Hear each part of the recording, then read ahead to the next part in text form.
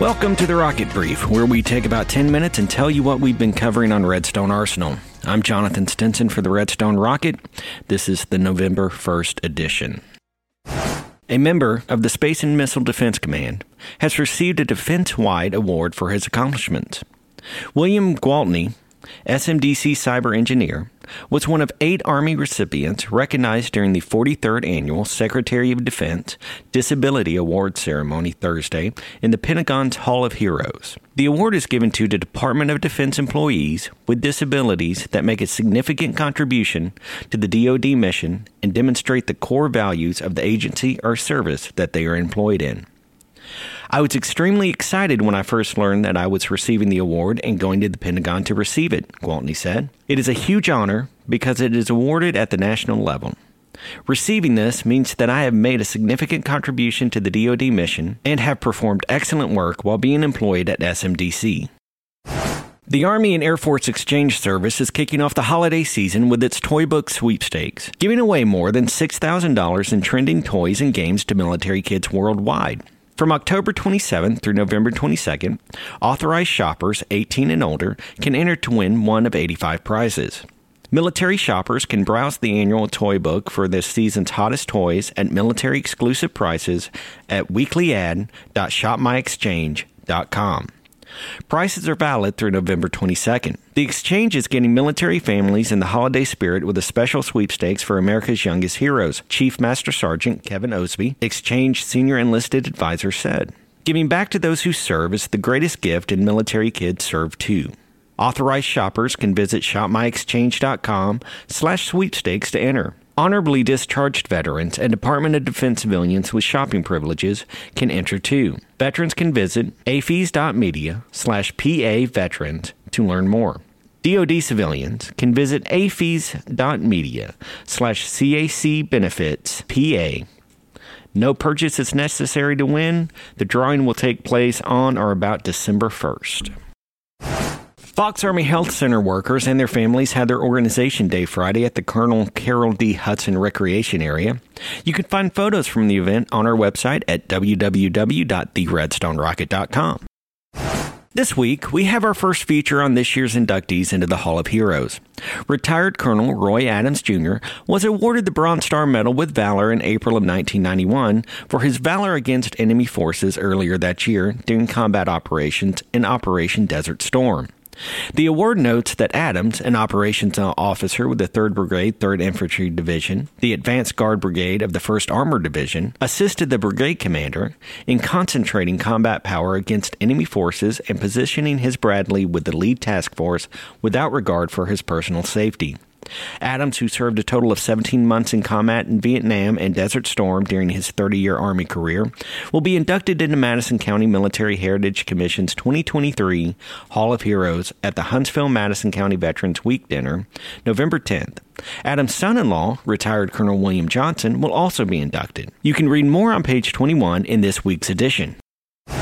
Redstone residents celebrated the season at Friday's Fall Festival at Hunt Military Communities Housing Office. You can check those photos out on our website at theredstonerocket.com.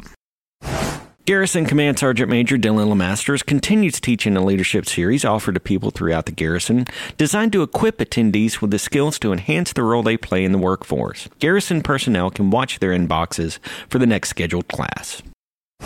The Superintendent's Revenge and 18th Chili Cook-Off drew 117 golfers and 30 teams Saturday to the links. They competed on the Warrior course. 30 teams were the most ever for this tournament. As an added treat, they had to play through fun obstacles like a blower on hole number 9, which blew the balls out of the cup. Other obstacles included an irrigation hose on one of the greens, tires on one of the greens, and using an antique set of clubs to tee off on one of the holes. The golfers teed off from the bunker on number 10. One hole had a 2-inch hole instead of the normal 4.25-inch hole. On hole 3, the golfers had to hit over an 8-foot-high irrigation protection net. 22 of the 30 teams brought a pot of chili for their cook-off contest.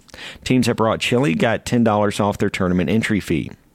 A team of military retirees won a scorecard playoff for the championship. Retired Master Sergeant Daniel Evans, retired Chief Warrant Officer 5 Yoji Fujihara, retired Chief Warrant Officer 3, Jerry Rosella, and retired Air Force Colonel Dick Bredbach shot a 56. They play for the Ninja Golf Group at Hampton Cove.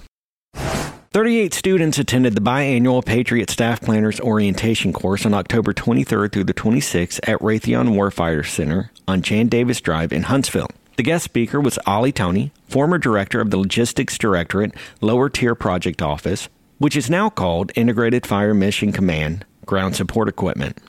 He provided an overview of the current structure of the project offices and the international partners who have the Patriot missile system.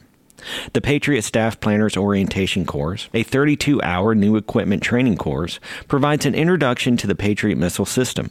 The course is open to military and Army civilians. Prospective students are new to the Patriot missile system or have worked in the system for years and require a broader view. The goal of the course is to enable students to see how the work they perform in support of the Patriot fits into the big picture, in addition to providing a glimpse into the periphery of the system.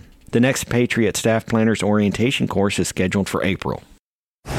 As the Arsenal and Huntsville-Madison community continue to grow, Redstone senior leaders met with representatives from the local hospitality industry to discuss the installation's future development and needs.